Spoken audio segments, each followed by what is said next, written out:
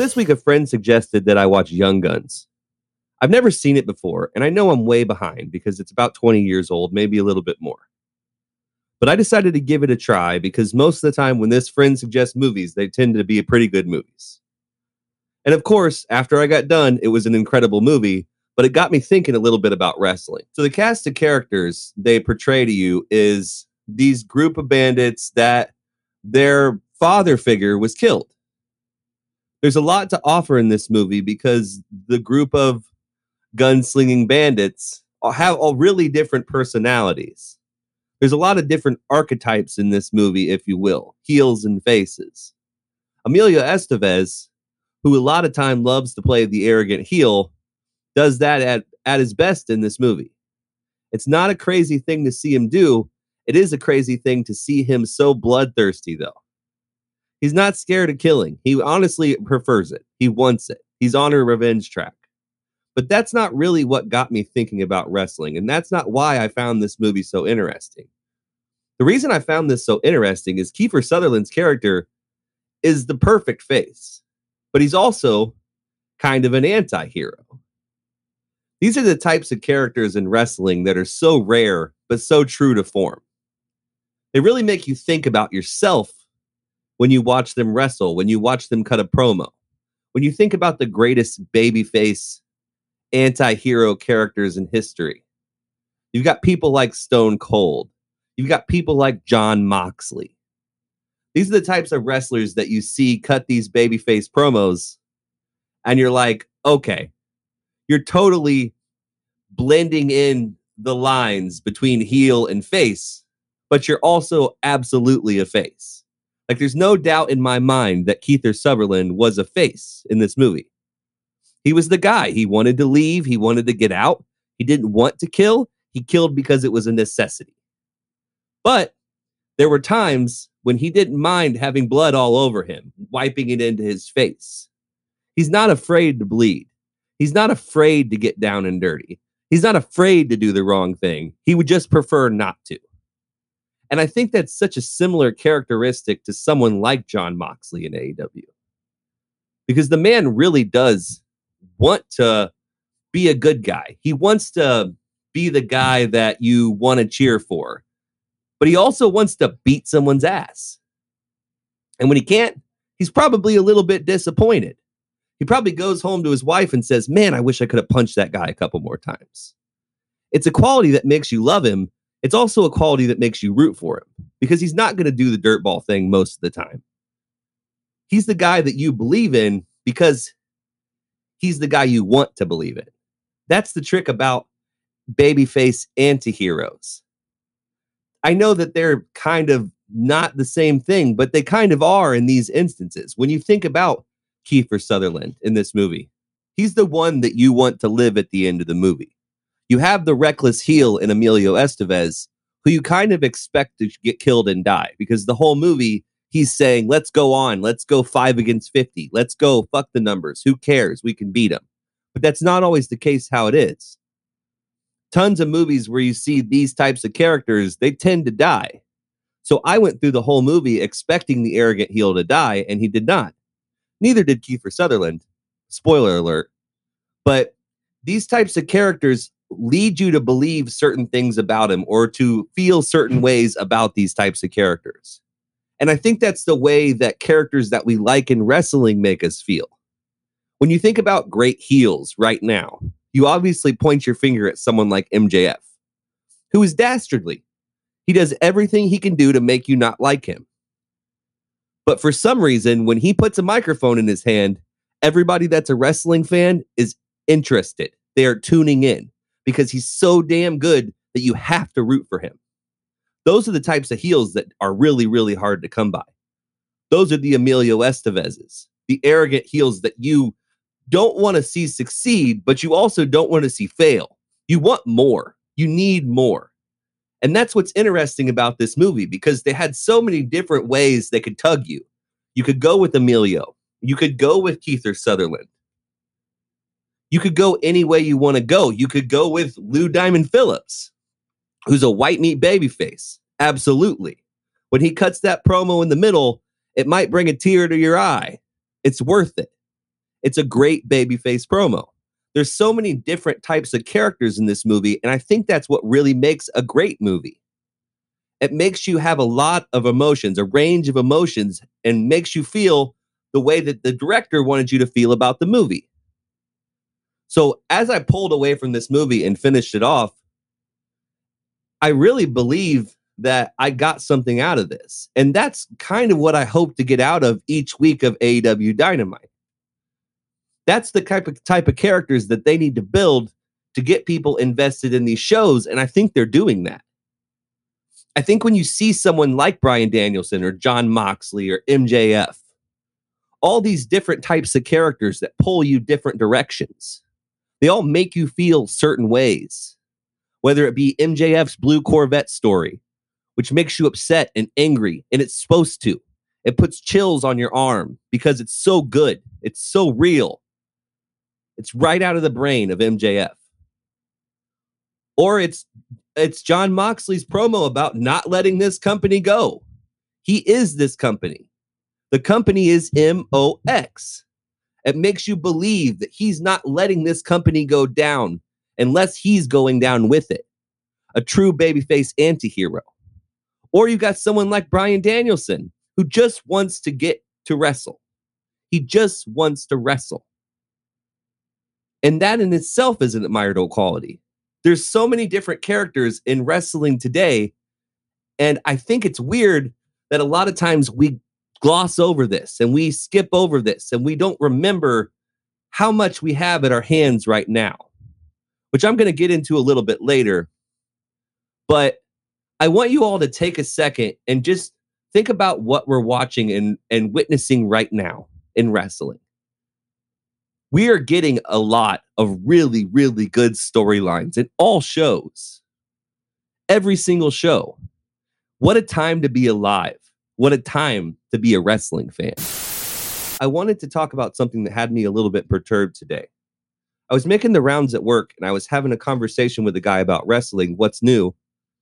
And he was telling me, and this comes from an archetype of wrestling fans that still exist, but they're not as mainstream as they used to be. There's this type of wrestling fan that only likes muscular and big wrestlers. They only like the body guys. They only like the guys that are tough, that make it look real with quotes around it, as they say. This kind of stuff really gets me heated and makes me want to argue with these people. And when I say argue, I don't mean yell and scream and throw a fit or fight, because everyone has their opinion and things that they like, and that's okay. There's nothing wrong with liking certain things.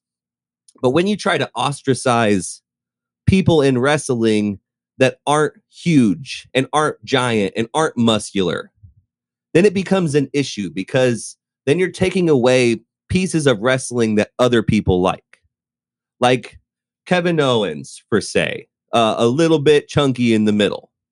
There's nothing wrong with that because he's an incredible wrestler, an incredible promo, and everything he does is perfect because he is a trained professional. When did we become a society that only accepts Sid Vicious type wrestlers or Kevin Nash type wrestlers? Not that there's anything wrong with a large wrestler, but we should be able to have a lot of different styles of wrestlers so that everyone can find the thing that they enjoy the most. Now, I'm not the biggest fan of the world of sunset flips and constant spots and looking for the spot and hanging out outside the ring waiting to catch someone. But these things don't disturb me enough to get on the internet and complain about it, or to be in person talking wrestling with someone and say something like, I don't understand why everyone's standing in the corner waiting to catch the guy. Because that's how we make him safe. And this is entertainment, and that's the sport that we love. That's how it works. Everybody can't take Mick Foley bumps onto concrete on their back 100 times and be healthy. We are watching a sport that is incredibly dangerous. If you want reality, there's tons of other sports where you can get that. Honestly, go watch the slap boxing thing that just came out. Do whatever you want, but make sure you understand what this sport is. The object of this sport is to get your character over with a crowd. The object of this sport is to be athletic enough or to be able to be charismatic enough where people believe in you, where people want to watch you wrestle. And that's why people like Seth Rollins, who's not the biggest guy in the world, he's not veins and muscles, is able to be an incredible wrestler. When you see something that he does and you think, damn, he's really, really good. He's at the top of his game right now. That's what wrestling is. And the crazy thing about it to me is this is all sports. This is every sport today. Take your pick. Basketball. Things are not exactly like they were in the 1980s, are they? There's no more Bill Lambiers running around throwing elbows and trying to knock people out. The enforcers don't exist anymore because now fouls are called. It's the same with football. This is not the same sport it was in the 1980s. People are not taping up their knuckles and purposely punching each other in the face because it'll get you suspended and it'll get you fined. Because we have common sense now, and we understand that this is a sport where someone should be able to make money. That's what the purpose of this is to make money. That's why wrestlers wrestle, so they can make money. That's why a basketball player shoots a basketball or dribbles a basketball to make money. It's the same in any sport you watch. The athletes have gotten better over time because they've learned from the past generations. The game has upgraded. It's safer, it's better, it's faster. Whether you want to believe it or not, this is where we are. Whether you like it or not, this is where we are. You can't turn back the hands of time unless you invent a time machine. And if you do that, let me know, because I'd love to go back and watch some of those Dusty Rhodes promos. All I'm saying is, you don't have to forget the past exists. You can tell everybody that the 80s was the best time for wrestling. You can even cite promos and matches and why it's the best time for wrestling. But what we're not going to do is we're not going to take this generation we have and poo-poo it and throw it in the trash. Because that doesn't make a lick of sense to me. It makes me think that people aren't really watching these shows. They're just saying wrestling's not the same and just writing it off and moving on down the road. Because we don't have somebody like Goldberg running through everybody every single week, who's giant and muscular and scary and everybody's fearful of him. That doesn't exist anymore. Well, maybe Jade Cargill, but she's really, really good.